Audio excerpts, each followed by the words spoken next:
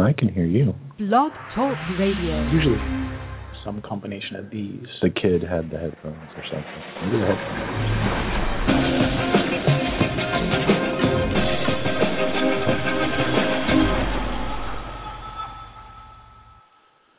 Just go. Hello, everybody, and welcome to RU Instant Reaction Review. I am your host. What? You're going to hear me doing this? Yeah, you bang on the headphones. No, that'll work. Right. I'll start over. Hello. No. Now you're going to bang the mic. I'm your host, RUscreening.com's own Mark Eastman, and with me, as always, is co-host extraordinaire Shane Leonard. Hello. Who's having some headphone difficulties and banging his mic around. You can which hear is me. big fun. Yeah. This week we're going to be reviewing The Family. Yeah. And, not really anything going on. We had a strange kind of cricket noise with emails last week. Nobody cared about last week's review, which I thought was interesting. And nobody cared about anything that was coming up. We didn't even get any go see Insidious because I really want you to. Yeah, that didn't even happen. Didn't even happen. If you go to RUscreening.com, you can find out how to email us very easily. You can email Mark Eastman at RUscreening.com, or just go to RUscreening.com and click on links and do it that way, which is easier and more fun anyway. Yeah. No, really, it's more fun that way. But other than that, yeah, no questions or anything, and actually not a whole lot to deal with right now. It's that time of year, really, where it's the summer's over. Nobody cares about any movies. There's nothing good to see. Sorry. Even next week, there's I think we're doing Prisoners, which actually looks pretty cool. I was going to say, but other than that, it's not like there's no big, even for like weeks and weeks, there's nothing. It's kind of like Prisoners.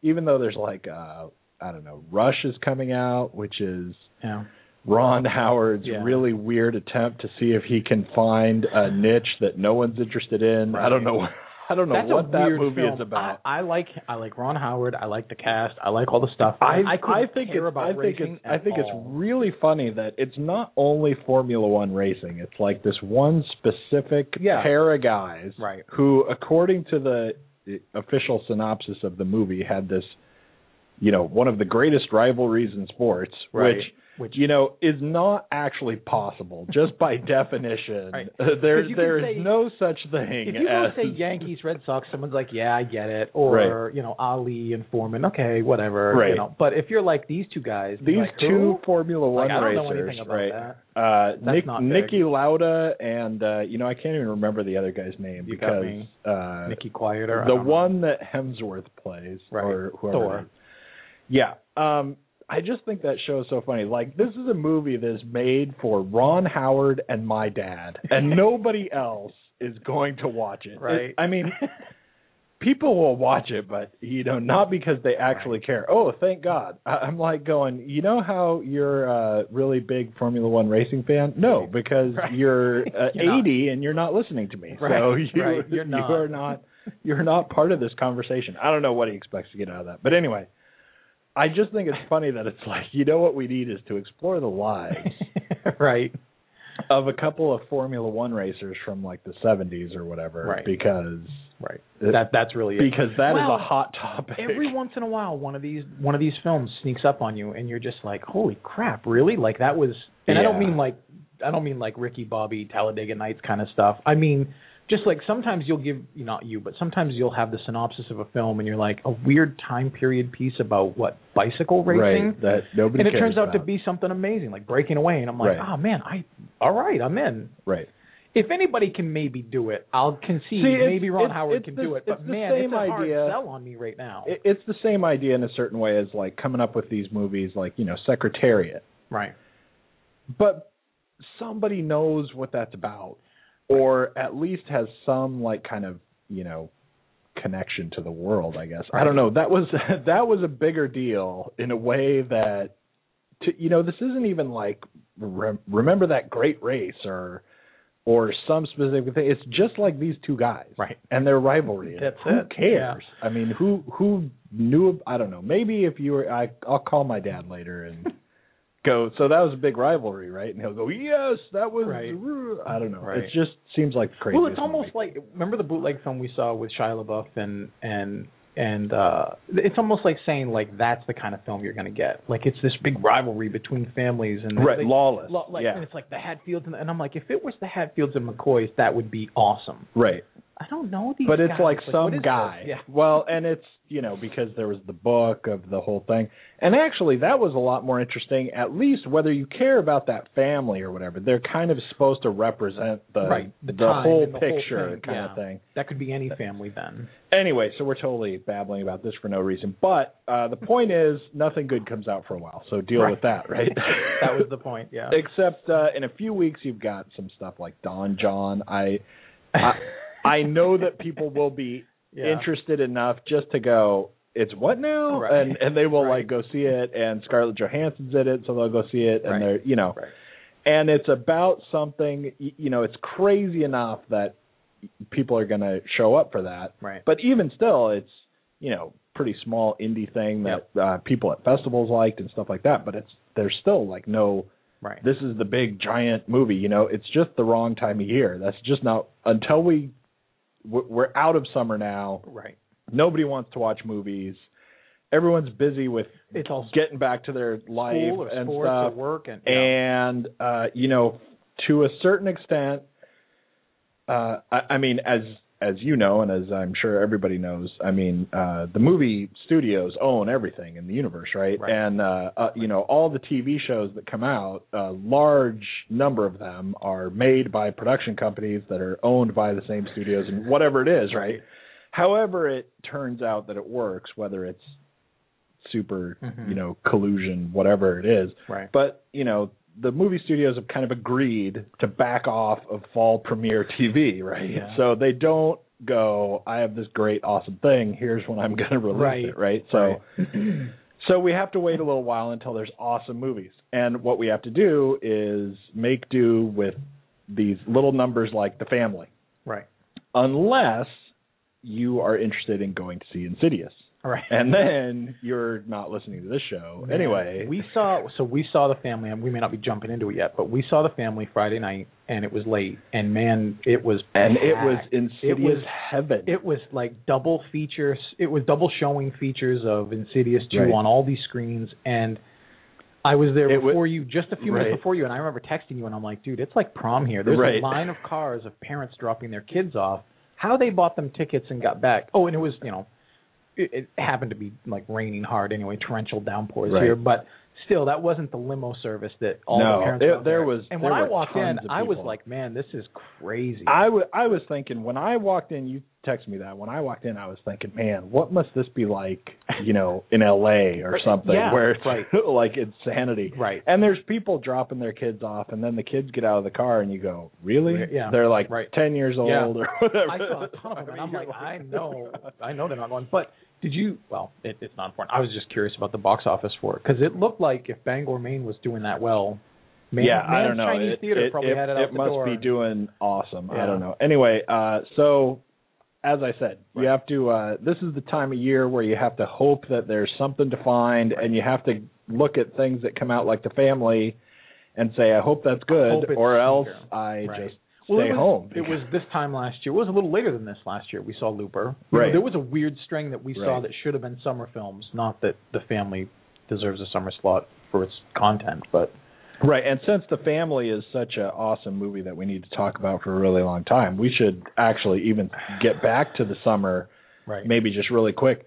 I hated this summer. Man, what a rough summer. Summer sucked. Really bad. I liked last summer better than this summer, Yeah. and that is insanity right there. Right. Last summer did nothing but disappoint me, except for like the two, except for like the two movies that were decent, and maybe one other movie that was like kind of okay. Right. But other than that, it was a miss. We saw a bunch of stuff like. God, I can't even remember the name of it now. The Johnny Depp thing that we hated. Dark Shadows. Dark Shadows. I thought you were like the Lone Ranger. Even things like Dark Shadows, right? Yeah. When we saw that last year, that was kind of, for some reason, that like stands out for me as last summer's tentpole. That's like that movie is like the poster child for last summer, right? Yeah. And we ended up really disliking that movie, but liking, you know, certain things about it and liking it a little bit. I at least had movies like that where I got like some fun out of stuff. Right. Exactly. And man, this summer sucked. I don't know. Send your emails to markeasmond@rescreening.com and tell me about how great the summer is. But boy, it's just like movie after movie after movie. All I could get was things that in a certain way were just like Dark Shadows, where you'd go along for a while liking it, and then all of a sudden it would drop off a cliff. And that's every movie we saw this year. I mean, it's true. Especially over the summer, and even for like a month or two before the summer officially started. There are times when we're seeing a film, and again, we don't chatter too much during a film, but we talk before the film anyway, and definitely after. But there are times where we both make a concession. And not popcorn, but I mean, you're just like, okay, this movie's taken this corner, and it's not what I wanted, but okay, that was kind of fun. Right. Those moments are harder to come by, you know, especially I know this summer is horrible, and not only that, but here's how bad this summer is, right? I'm like thinking fairly fondly back of Getaway, going, that was not the worst movie I've ever seen now, or even this summer. I at least had a little bit of fun at parts with that. Right. And, you know, if Getaway is something that you're liking about a summer, right? Anyway, so this summer sucks. But The Family, so like I said, what you have to hope for, right, is that these little crazy numbers that are going to come out for the next few weeks are going to be at least moderately worth watching, right? I mean, you have to go to the theater. I'm in a situation, I have to go to the theater. I don't mean me. I mean, you know, you have a date, whatever. You don't want to see Insidious, maybe. And you've got to go to something. So what you need to hope for is these little tiny things like The Family. Right. And they may not look that good, and you watch the trailer and you go, you know, Robert De Niro is apparently playing a mobster, so, you know, that's that's wacky times right there. What's he doing in that kind of a role? And then it's this whole thing, and then it's Luc Besson, whatever his name is, right? Right. And you're going, so The Taken, and did I love that, or did I hate that, or certain, you know, the other movies that he's made, and you're trying to fit him as a director in with a movie that you're hearing is about like a mob family that's in witness protection that apparently has a lot to do with their kids, and you're like watching the trailer going, okay. And it's these kind of little movies that are crazy, that don't sell themselves, I think, very well to your average moviegoer, that if you want to see anything for the next few weeks, you got to hope to get something good out of this. And I think maybe this is actually the movie to do it, which is crazy, because I thought this was going to really suck. I mean, when I was going into this movie, not even because, just on like kind of a really personal level, right? Not because I thought everything was going to be horrible about it, or I thought all of a sudden, you know, De Niro was going to turn into a horrible actor, or Tommy Lee Jones wasn't going to be able to do anything, or even for as much as, you know, Luc Besson is not exactly Shakespeare or anything. I like a lot of his movies. I do too. And even like the first Taken, it's the same sort of thing. Like I went into that movie going, oh, hooray. And yet it was pretty cool. But at the same time, I just thought the weird synopsis of this movie, I just thought, you know, this is just going to be goofiness. And it is a little bit of goofiness, but I really liked it. So we're supposed to throw out our ratings at the beginning, which we never do. We get better, but we're not good at it. Yeah, I don't know. We should just start off and say, before I even say who I am, I'm just going to say The Family. Boom. I'm really pretty much at like 4 stars. I think. And you know, some people might take that in a strange way, especially since it's getting mixed reviews. It's very really mixed now. At first, it was a little bit lower. If you looked at like Metacritic or Rotten Tomatoes, right when it was coming out, or the critic reviews, the week leading up or things like that, if you only had those early on, it was even a little lower. Right. It was about like 35 or 40 for a while, sort of like that. And it's now getting to be where it's kind of even. It's kind of about 50-ish. Yeah, it's now. just under 50. At least Metacritic has it at 46. But it's one of those where critics are really in the middle, and the fans are very favorable. Right. There's not hundreds of fans, but all the fans that have seen it are all much better. But there also are, and as everybody knows, the whole movie critic world is completely crazy at this point because of things to a certain extent like Rotten Tomatoes and Metacritic and stuff like that. It's really hard to get a real feel of what's going on anymore. And it used to be that you had, Metacritic would happen before Metacritic existed, right? It still would sort of happen because, like, the big names, you could get, like, the general feel of where the movie was. And now it's very hard because Metacritic or Rotten Tomatoes, people don't necessarily go, okay, but who are the ones that I need to know what their take on it is, right? And get some sort of general reaction from them. You just get, like, Rotten Tomatoes or Metacritic, and then you don't know that it's like Bob from the San Diego Star or something also counts in that, and I don't know, but if you look at like Metacritic and stuff, some pretty interesting people, as far as I'm concerned, are giving it pretty high ratings, and their collective take on that is getting dragged down a lot by a lot of other people that, for me, are maybe not as interesting. Right. And if you read their reviews, they have some pretty interesting things to say about it. I didn't read every review in the whole read them later, universe or whatever, but there are some movie critics that I follow and am interested in. And they liked it pretty well, and I feel like they are the movie critics that I follow for a reason, right? Because they don't say, I hated this movie. Right, and, who knows what. Movie critics are all bastards like we are, right? We're in the club. Anyway, guess what? Hey, if you're in the club, then you could then you can bash do it, on it, right?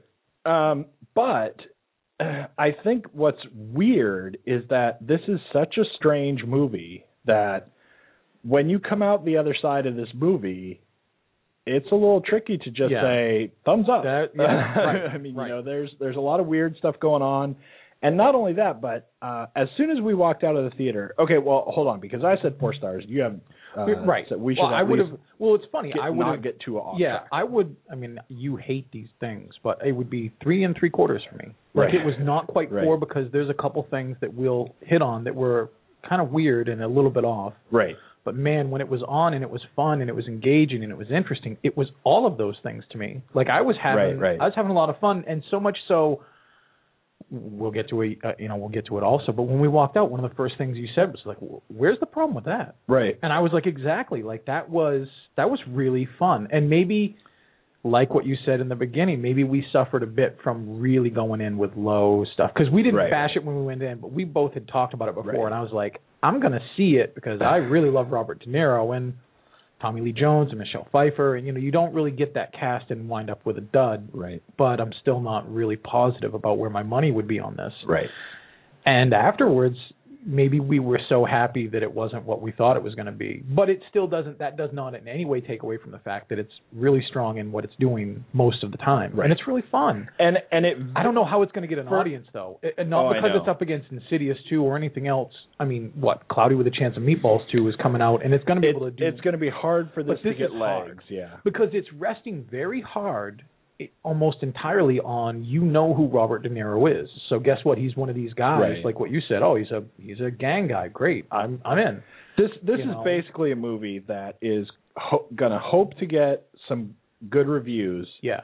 So that it can get like a good deal when it goes to HBO or Netflix or something like that, and get some money out of it from the back end that way or something. Because it doesn't have what it's going to need, I think, to get any sort of traction. It's very really make money. It's very well rounded in everything it needs to be great at, but it doesn't have one strength of like, man, this is going to knock you out, humor or scare. It doesn't have that thing.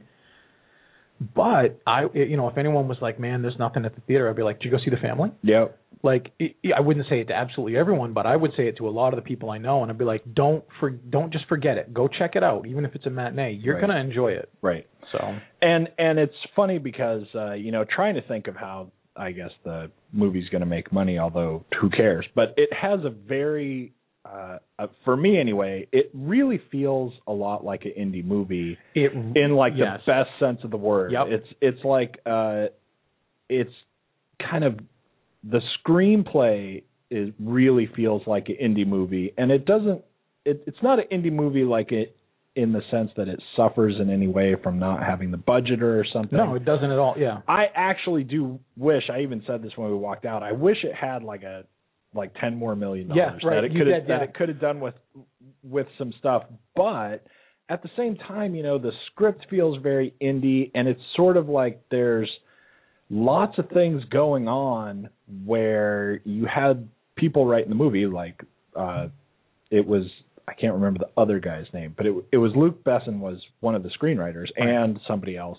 Oh, right. And it was a lot like you could just see them knocking this out because they wanted to make it, and they just made an indie style movie, and then except that they got a good deal and actually could get big names and release it and stuff. But Michael Kaleo. It's weird. It just says Luc Besson and others. Right, because that's how important. Well, go ahead. No, I just was going to say that it's really cool, the weird style that you get out of it, because it kind of has that feel to it. Like when there are a lot of scenes in this movie, the main way that this stands out is that there are a lot of scenes in this movie that would be cut if it had a bigger budget, or that would be reworked if it had a bigger budget. There are a lot of things that happen, like even there's this first scene when so the story is, I'll give you a little bit of the story anyway. As we know, it's about Robert De Niro has snitched on the mob, right? And he's in witness protection, and he's he's got FBI handlers who are trying to keep him safe or whatever, and he's in witness protection, and he's in France, and basically we're at the point where his main FBI handler is Tommy Lee Jones, who is getting sick of having to relocate him because he keeps being, quote, mobby. Yeah. Somebody will cross him. Everywhere he goes. He's only got one way of handling things, and it's not pretty. And it's not just him, because his wife and his kids are both They've learned being very a well. little too much in the family, and so they cause problems wherever they go. Right. And so we keep having to relocate them. And now we're at the beginning of one more relocation when they move to Normandy, which is a small place. And so they move in this big house. And as they first move in, De Niro's right away got to bury some bodies in the yard, which is cool. But right after that, there's a couple of scenes that are like right related to that, where there's one where for a long time we just watched De Niro basically kind of wander around his house. Right. And he goes and, Tommy Lee Jones is like, don't go outside the house, or don't open the gate and leave the gate. And De Niro kind of wanders around like in his robe or whatever. I mean, he opens the gate, he looks around, he's like, you said I can't go out the gate, so I have to. Right. So he wanders around, and then there's kind of the first scene when he and Tommy Lee Jones are talking, and in some sense they're like the most boring scenes ever put on film. Right? They're odd, and they're just kind of establishing the sort of connection these two have and their relationship and everything. But in a movie that had a bigger budget and had a bunch of people with a bunch of money involved in the movie, you would have a lot of people saying, okay, make this different. This has to be different. And there's a lot of stuff that goes further on in the movie, especially where De Niro starts writing his memoirs. He finds this old typewriter in the house, and there are a lot of scenes that are him writing. Right. that those would just either not exist or they would be way different, or we would kind of, point at him writing for like 10 seconds. It would be like a montage of fading in and out of stuff, and you would get the idea. It would be very different, and it's very cool the way they are. Right. So, but that's things like that are sort of how you get kind of the overall feel. Right. And so moving on with the movie, basically what happens is, it's just one more town, right? It's just the exact same thing again. Yeah. There's a very cool part. There's a lot of very cool parts with the kids, and they go to school, and as soon as they go to school the first day, they like are scoping it out, and they're like, okay, so here's the weaknesses. They walk into the school at first, and they're like, oh, all right, this one looks not too bad. I mean, and they basically start running the school, and they do their mobness, and it's cool because the son, he basically gets beat up on purpose, in order to facilitate like taking over the school, and it's all very like mob mentality. It's like if you have two mobsters go to school, what would they do? And that's almost almost a movie or a show in itself. Like it is kind of there's a sense in which this movie is very taken apart in its effort to show you these different things. You've got De Niro's character and what he's doing, and then he starts writing the memoirs, and he's longing for being back in the mob, really, and then also he doesn't want to be, and then he's got brown water, so he's got to deal with the plumber, and how does he deal with the plumber, and Michelle Pfeiffer's his wife, and she goes to the store, and the French people are obnoxious to her. So. Stereotypically so. Everyone's giving the Americans a runaround. But it turns out these are not the Americans you want to give a runaround. So. This is not your typical. Yeah, the actual. Everyone seems to have like a little bit of a mission, in their character's arc. Nothing is more humorous than watching Robert De Niro try to solve why his chateau has just brown water. Right. And how everyone is like, oh, you have to, you got to get used to it, or you have to go talk to the mayor. And he's like, where's the mayor live? Right. He's like, who do I got? Point me in the right direction, and I'm going to fix my water. Right.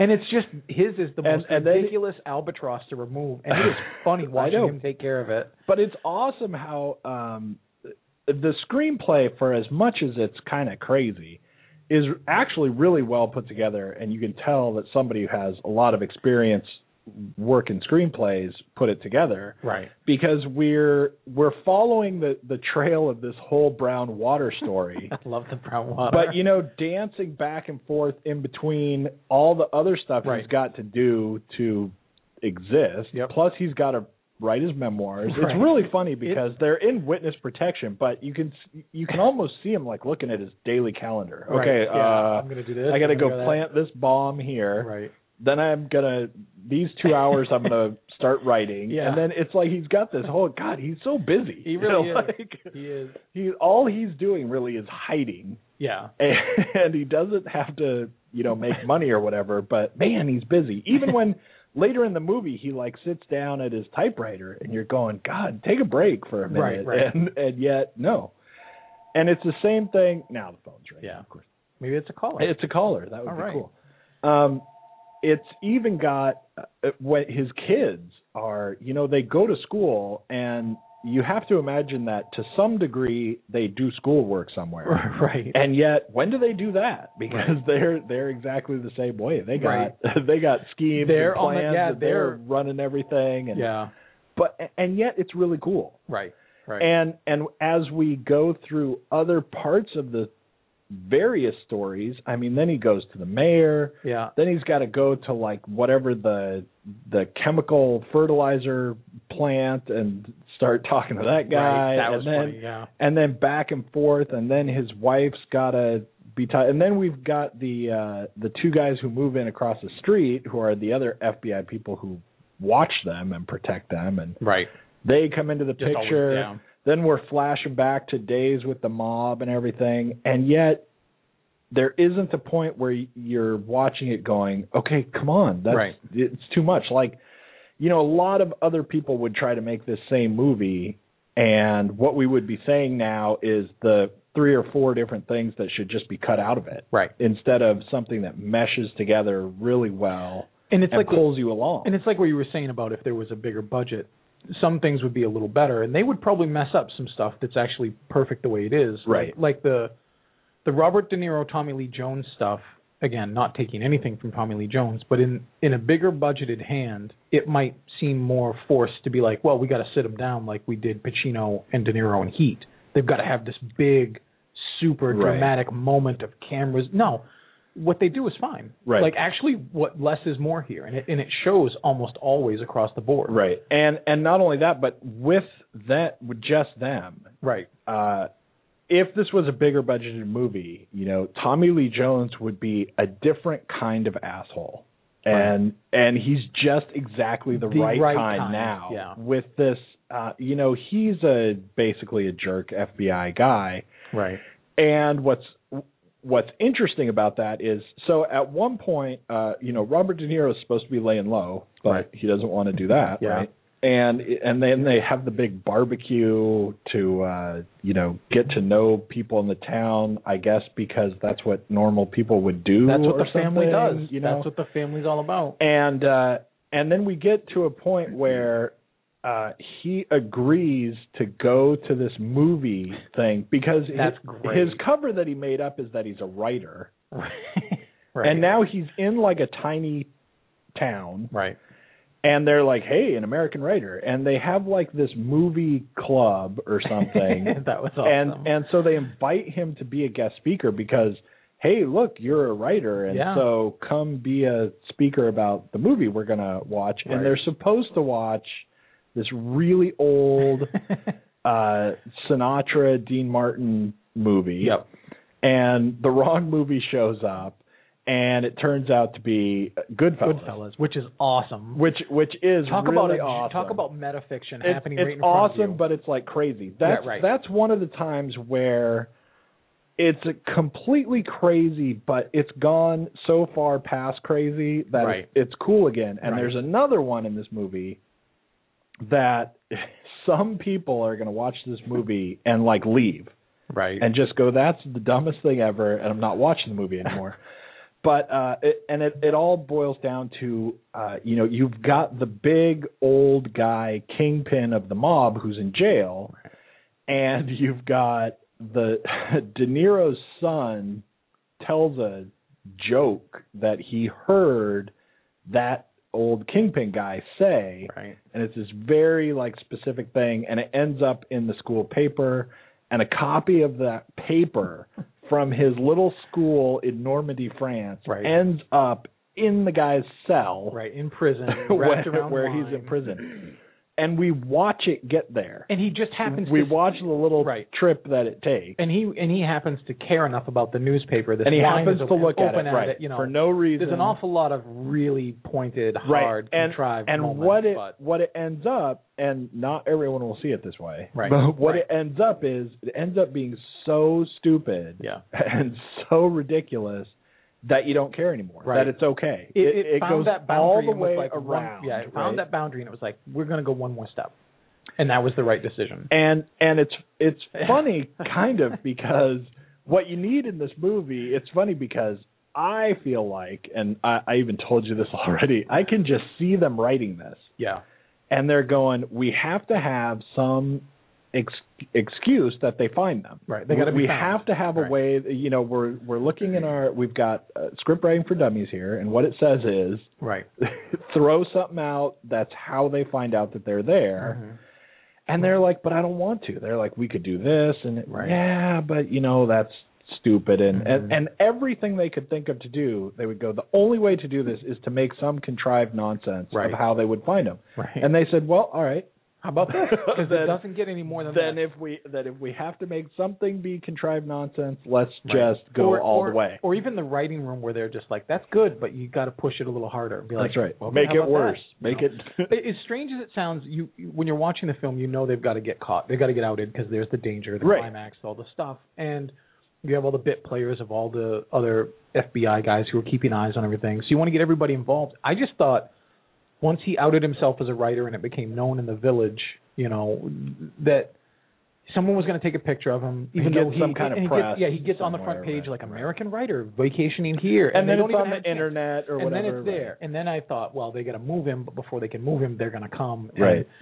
So anyway, but yeah, that was way more legitimate than what really happened. I know. Because so back to why I'm telling that story in the first place is he goes to the movie thing, and like I said, the fact that Goodfellas shows up, so they send the wrong movie, and so of course accidentally the movie that just happens to turn up is Goodfellas, right. And then they start playing Goodfellas, and that in itself is the same kind of thing. It's so stupid and corny and cheesy that sure, it's Goodfellas is the movie that shows up, and with Tommy Lee Jones, so Tommy Lee Jones doesn't want to do it anyway. At all. He's like, you can't go to that thing and be in public. You're supposed to be hiding out and everything, right? Right.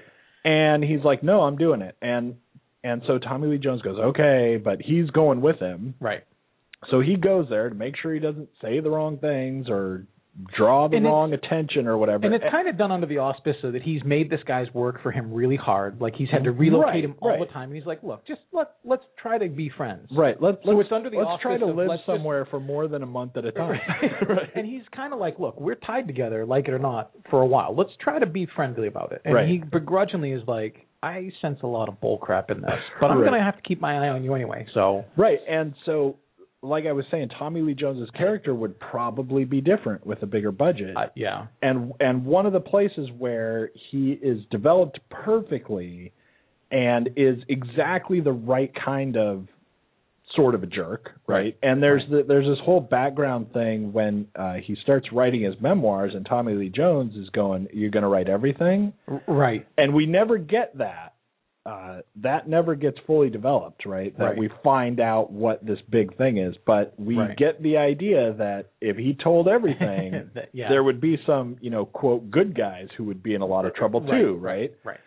And so he's just the right kind of a jerk that when we get to that point and they're sitting there waiting for the movie and he goes, "It's Goodfellas," and they like start rolling it and Tommy Lee Jones is like, "We're out." Yeah. He's like, now is exactly what's going to happen. And it doesn't work. And he's like, "No, we're going to stay." But he like can deliver that part of the thing so perfectly because he is exactly the character that he is, where he can just go, okay, now it's not happening. Right. And so it ends up it's actually hilarious. It all comes together with, the bad guys are showing up while he's at the thing. Mm-hmm. And so they watch Goodfellas and at the end of the movie they're like, "Okay, so come up and talk about it." And the guy asks him a question like sort of like the weirdest innocuous question, like, "So in New York, could you really like see that guy just sitting on the street or something?" Which, because we're from Normandy, France, and we don't really know what it might actually be like or something. Right.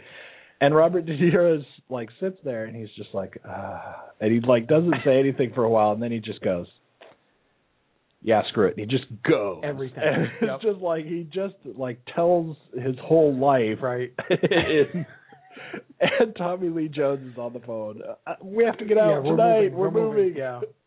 And conveniently, we're moving at just the right time. We didn't even know it and everything.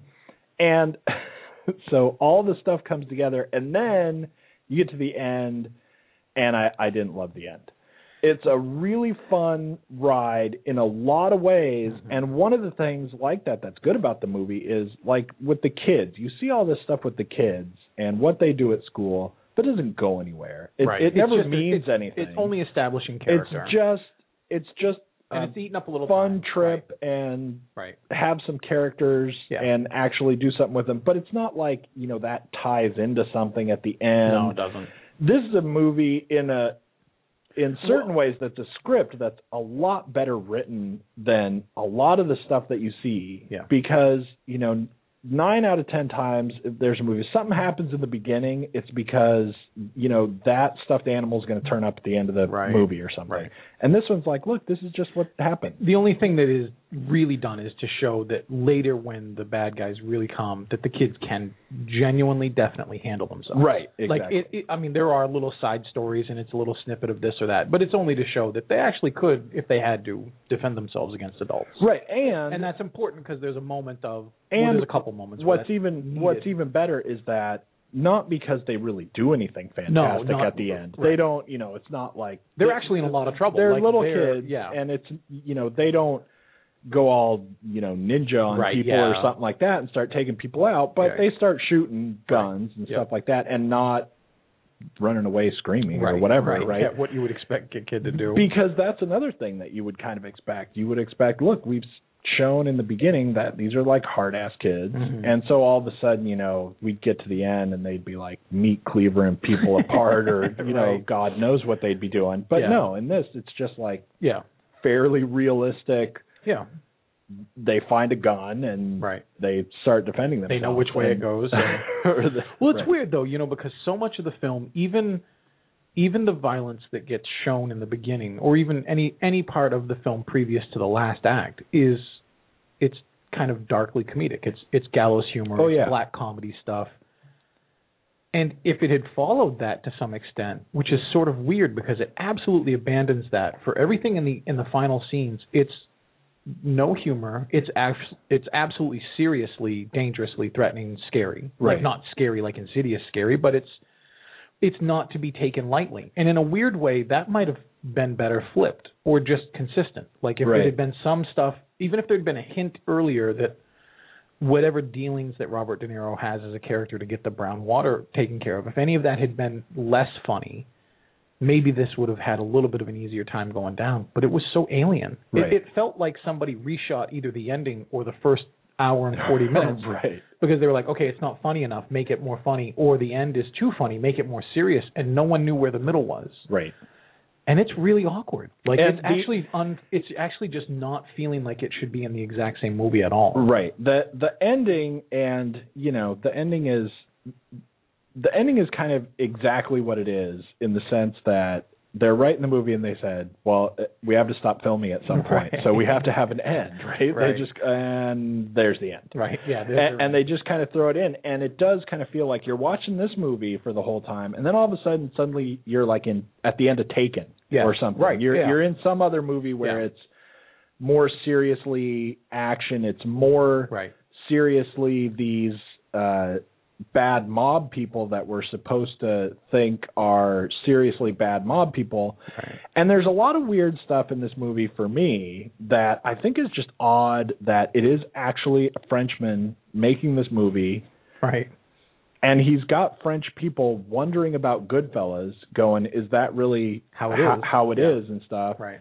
And yet at the same time, you've got when the bad people come over, first of all, they import like a platoon worth of guns. They've got like more ammo than they could get in New York in the first place, much less get over here into another country. Yeah, that's a funny contrast. On the train. Yeah.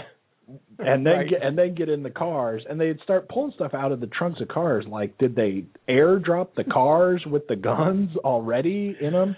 Yeah. Because how did they get them off the train or on the train? They've got like a bazooka, and it's like that is not going in your luggage rack on the train, or I don't even know what the theory might be, but they pull stuff out. It's almost like a clown car, right? They pull stuff out of the trunk of this car that won't even fit in the trunk of the car. And everyone's got like a jillion guns. They blow up the house and the whole thing. And then not only that, but at the same time, it's like they are so cartoonishly mob guys. It's almost like watching Dick Tracy. When they come off the train and you see that 2-second profile of every single one of them, and they just kind of look left and right, and then they move off, and then the next one follows him, and you're like, yep, mobster. Right. Oh, he's the one that'll kill people with his hands. Right. That guy really likes a screwdriver, When I was watching that train scene, I'm like, they must just have a bad guy train in Europe. Right. Because this is the only way these guys would not have their papers checked, their bags ripped open. Like, there's just a bad guy train. Right. And that was them on it. And you could be on it. It was that bad. And it was funny. And what's weird is that why? Yeah, I don't they know. didn't need to be. It must be. Maybe it's a throwback. This is a weird moment because again, maybe that's a throwback. Like I'm really supposing here. The way that Goodfellas is like a throw out to like, okay, the American cinema. Maybe there's some French thing that we don't get, like because Luc Besson is French and it was set in France. Maybe it's a small inside joke for the French culture there. To me, it just looks like a bad guy. To be like crazy comedically, right. Like we always get our bad guys looking. These things. Right. But to me, it was just like, where did that train run from? Right. Like if you're in the mob in America, I mean, first of all, there is to a certain extent the idea that everybody actually knows who's in the mob. It's not like the cops are going, well, who are the mobsters? Where are we gonna I don't find know, them? right? Everybody knows. Yeah. But at the same time, it's like every single guy is like, you could just walk down the street and go him.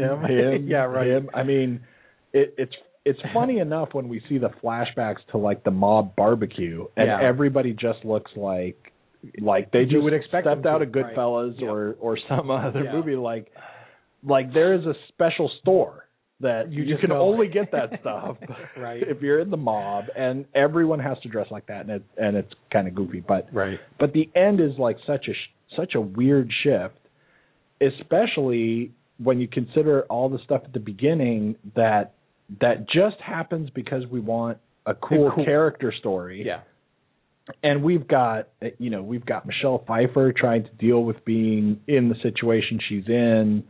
Married to, and you know what's really funny actually is all of the things you could watch this movie like a few times really, and I don't say that about very many movies. No, it's true.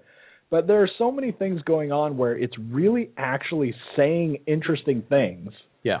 Like when he's kind of going over his life in his memoirs. When we look back at the whole parties and various flashbacks we have of when they were in the mob, and there's one scene in there where we are focusing a lot on the mob wives, like Michelle Pfeiffer, where there's really kind of an interesting statement that the movie is making about becoming the culture that you're in, like people who aren't mob wives or mob children, and then suddenly, but now you're married to this guy who's in the mob, and this is how mob wives act. And now all of a sudden everybody acts the same. Right. I mean, everybody acts like exactly you're same. All the same. Yeah. You just adopt the culture of being at this barbecue in this situation, and that's how everyone will act. Right. And it was real. I was like, is that really happening? It was.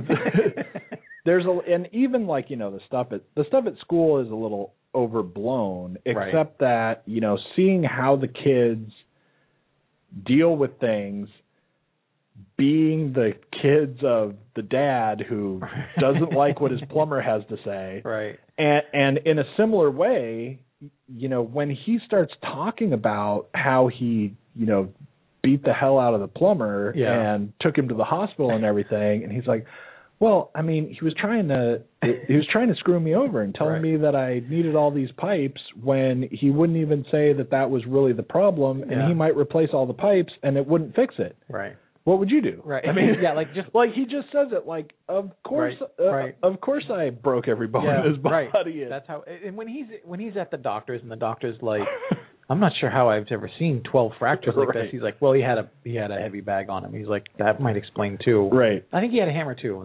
That's probably one. He's like, I don't know what to tell you, doc. He's like, I'm not a doctor. And he's just mystified. And you can, I mean, it's just like Robert De Niro is just like enduring him. Right. Because if you ask too many questions, he's like, I'm going to show you how. Exactly. Like, if you need to know, to know now. This is how you're going to find out. But which is exactly what he did to the plumber. Right. Yeah. So what do? Let me show you. Yeah. And it's funny. Look, I think in some ways, as strange as it sounds, I think as much as Tommy Lee Jones is in it and not needed, but still strong in it, I wished he was in just a little more. Yeah. Almost like what you said about the budget. Like, kind of wish they just had a little bit more money. Like, if we could pay him for another day, just filming, one more day or two. And it wasn't that Michelle Pfeiffer was bad. I know you're not like sold on her. I didn't love her, her, but I thought that what she had to do was good when she did it. Yeah, the supermarket scene was good, and when she's looking through the binoculars of the neighbors, spying on them, and she sees him bring out the plumber, and she just assumes he's dead. Like, and that, she sells it. She's like. she has this flood of like, and then she has to distract the guys. Right, she's standing right next to. She's like, I see this thing in her face where she's like, I can't believe he did that. We haven't even unpacked yet. We're gonna have to move again. Oh my God, he's gonna get caught. Like, there's a range of stuff there, but she's pretty underutilized. And yet at the same time, she doesn't care. But that is for me. Those kids are great. The kids were both great. De Niro's amazing. And the kids were great. And Diana Agron, who is from Glee, I think. She's from Glee. She was really good. She was really. She has a hard. And she was surprisingly good because when she showed up, I was kind of going, here we go, right? Like, I was not expecting her to even fit really well with the chemistry of the rest of the people, right? Yep. And she was really good. And the son, and I don't remember his name. John he DeLeo. Was awesome. Yeah, he was great. He was great the whole time. So much so, the only time, if he was on screen with De Niro, it's hard to take attention from De Niro anyway. Right. But that kid, when he was on screen with anyone, I was watching him. He's got good presence and good ability to get what he needs to do. And he was selling this role. It was awesome. In like 100 different ways that you didn't expect him to. Anyway, subtly, even strong arm. Yeah. In the opening stages of him getting bullied, right? And you almost feel like he's at like watching people play basketball at school, right? And pretty much you're thinking he's like a scrawny little guy-ish, right? I mean, he's not a great big guy. He's not imposing at all. And there's no reason for him to be there. He's only there because this is a sports thing, and if I sit here, the bullies will come find me, right? I mean, and talking to them, and as soon as he starts his whole, it's like one day, it's lunch on the first day, and he knows everything about everyone at the school. Yeah. And he sold it all really well. Did. Like that character was. Anyone else would have just been reading their lines, and you're supposed to buy it. When he delivered his lines, I bought it. Yeah. Like there wasn't I didn't have to do the work for him. He made it all happen, and I was like, man, that's a hard thing to do. And it's not like the kid's 9. I mean, he might be 28 playing 15. Right. But that's still hard to do. Yeah. He really sold that. He was just fantastic. And De Niro was good in this. And I only say that because, De Niro's De Niro or whatever. But in the last, 18 months, I've liked De Niro a lot more than I have, the 8 years before that. Really? Wow. Yeah, he's been doing a lot of stuff where he's actually seriously acting. Yeah. And before that, I've seen him in a lot of stuff where I feel like he's just showing up going, I'm De Niro. I'm De Niro. Right. and not that he's bad, not that he's horrible or anything, but not great and not very impressive. And in the last 18 months to 2 years or whenever there's been a movies stretch. Are, he's actually been, I think, back on his game. And in this is a little trickier thing to do than just showing up and going, I'm a mobster. Right. And I'm De Niro, so I look like I am, so I don't have to do anything. He's got he does some work to do, and he does it really well. It was interesting watching him, get interested in comedy and then not be able to pull out of it at all. All he wanted to do was be funny and do it, and everybody seemingly voraciously wanted to see him do it because he had skills at it. I mean, the guy's great anyway. But I kept waiting around, analyze this or that 2 or 7 or whatever. It's like, man, I mean, I don't want to just see you in another mobster movie, and I don't have to ever see you in another Scorsese film again, but I will. Right. But I just want to see you do some more stuff. And then it was Limitless, Silver Linings Playbook. And then I'm like, oh, okay. Right. Now you're the dad. You don't have to be the bad dad or the gangster dad. You're just a dad. In Silver Linings Playbook, he was great. Sick in that film. It's so amazing to watch him in that film. And yeah, I agree. It was cool. He could have just shown up and just been like, all right, here we go. Right. I know my lines because I'm in every film that this is like. And, there are a couple of scenes even that surround the part where we're watching and or talking about Goodfellas when he's at that thing where we're not even really paying that much attention to him, but he's kind of in the background, and he's really good. Yeah. And, he's not even doing anything, and yet he's actually, like, selling what he's supposed to be selling. It's funny, when he gets up to speak after the film, the conventionally easy thing to do is to have Tommy Lee Jones just kind of subtly shake his head no, or even just his eyes.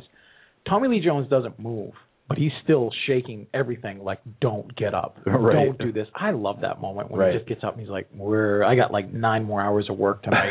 Like, you just sold me down the river. Can't believe I bought this. Like, you could just, once he gets up, you should see him just start texting. Yeah, just like, all right, just go, move, okay, pack so, it up. right. Yeah, so, anyway.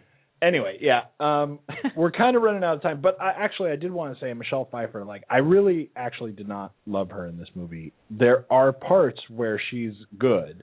Yeah. And there are parts where I thought she's just kind of boring and not, as far as I'm concerned, doing it so much. I would have liked to see somebody else in that role. But there are a couple parts where she's pretty good, and the best part for me in this movie for her was when Benny finally gets in, kills the guys, and she's got nowhere to go, and she's just sitting there, and she just goes, "Hi, Benny." Right. And that scene, she was good. She owned But there were a lot of parts where it's just, even at the beginning when she's in the grocery store, I just kind of was like, You're a hard sell on her for some reason, and I'm not a soft sell on her for some reason. But I don't know. I mean, I think there were plenty of other actresses who could have done it. I didn't have a problem with her doing it. I didn't think she. Yeah. I know I thought she was okay. You're not saying she did anything terrible, wrong, but yeah. I just think she was fine. I don't know. So she was okay. Anyway, yeah. I don't know if I've got anything too much else to say, we can do that. There's so many surprising things about this, and I think the main thing for me is this is not anywhere near as simple as it seems. Right. Like, from just not let the trailer and convince also, you to avoid this. Right, and we're going to run out of time. I'm not going to make this real long because we're not going to go over for this, but it almost sounds like, when you hear the summation of it or like the quick blurb on it, it almost sounds like it's a TV show. Like, it almost could be a 1 hour, like, Desperate Housewives ABC thing once a week. Right. There's in a way, the movie kind of feels. You know what would be awesome sitcom-like. is if they made this an hour show and every week they were moved to a different place. This is what I was just going to say. Like, I could imagine them just getting someplace, and maybe for 2 or 3 episodes they stay there, but somebody's going to whack somebody or school or a lot of the time it's and like it's really one just episode about them going to the next family. And in a way it feels, to some extent, sitcom-ish. Yeah. Until the end, which feels like a totally different thing. And see, if it was a show, we would get to avoid the end, right, really. Exactly. We wouldn't have to have that end. It may sound awkward, but it's actually really fun to go see. And it's a good film. So, and even Diana Agron, it's funny because just that I say that I liked her in this movie. She really was good, and it was almost weird how good she was, because she even has, I think, the movie's dumbest plot line. Absolutely. And absolutely, I loved almost everything that happened in the movie, except that she, like, so horribly and just kind of goofy old cliche that doesn't need to be there for any reason, has this thing where she falls for this math teacher. Yeah. And I still liked her. Right. Yeah. So that's pretty impressive, because every time that part of the story was happening, I was like, I was tuned out like instantly. I dialed out, and then I got pulled in. I'm like, all right. Right. Yeah. And as soon as they start talking about it, the worst part about it is that for most of this movie, everywhere you go, you're really not sure what's going to happen. Right. And this is a movie where Robert De Niro will every once in a while start imagining what he's going to do. Yeah. And some of the time you're like, now is he imagining it? Right. Or is he really doing it? Or did he really just do that, right? And there's a lot of this where you just aren't completely sure where he's going to go. Is he going to just whack the mayor of Normandy to get his water or whatever? Yeah. And in this, as soon as we meet that teacher, you know exactly what's going to happen. Yeah. And you've seen all the steps already as soon as we look at him in the cafeteria. Absolutely. And that whole part really detracted. That was a big That was the worst. That was a big stumbling block for me, given this even a little bit higher rating, even over the ending. And like, I'll take the ending because we have to end somehow, but we don't have to have that. Right. And that's kind of where I was at when I said I was pretty close to 4, but that's one of the things that just kind of took it back a little bit. Even though she's great in it, it just was like, wow, you couldn't have found something better. Right. Because you got a lot of creative cilinders firing here. We could have spun something else. Yeah, it didn't even have to be a teacher. I like where we get in the end, actually, that she's wants out of the family so bad that she's desperate for it, but it didn't have to be this teacher. Right. All right, so we are completely out of time here, and we should let the live listeners go, and I don't know that we need to extend anything. I'm pretty sure next week we'll be doing Prisoners, which looks fairly interesting. I'm pretty interested in it. But it's still not like a big, giant kind of a thing coming. Don't forget, now that you've made it to the end of the show, don't forget that we have a giveaway going on where you could win every movie we review this year. I'm just going to say you're going to have to go to artyscreening.com and figure it out. Find one of our podcast posts, and you'll see it there and find out how to do it. So thanks a lot for tuning in, and we will see you next week. Please share, tell your friends, subscribe, whatever, all that stuff. Yeah, fine. Thanks. Cabela's is coming to Northern Virginia with a spectacular new store in Gainesville. Find everything you need for hunting, fishing, camping, and shooting sports, plus much more. Join us for our grand opening celebration Thursday, March 9th at 10 a.m. Be one of the first 500 in line and receive a Cabela's gift card worth up to $500. Plus, a chance to win one of 3 Remington firearms. See store for details. Don't miss Cabela's grand opening in Gainesville, located off I-66 and Highway 29 near Virginia Gateway.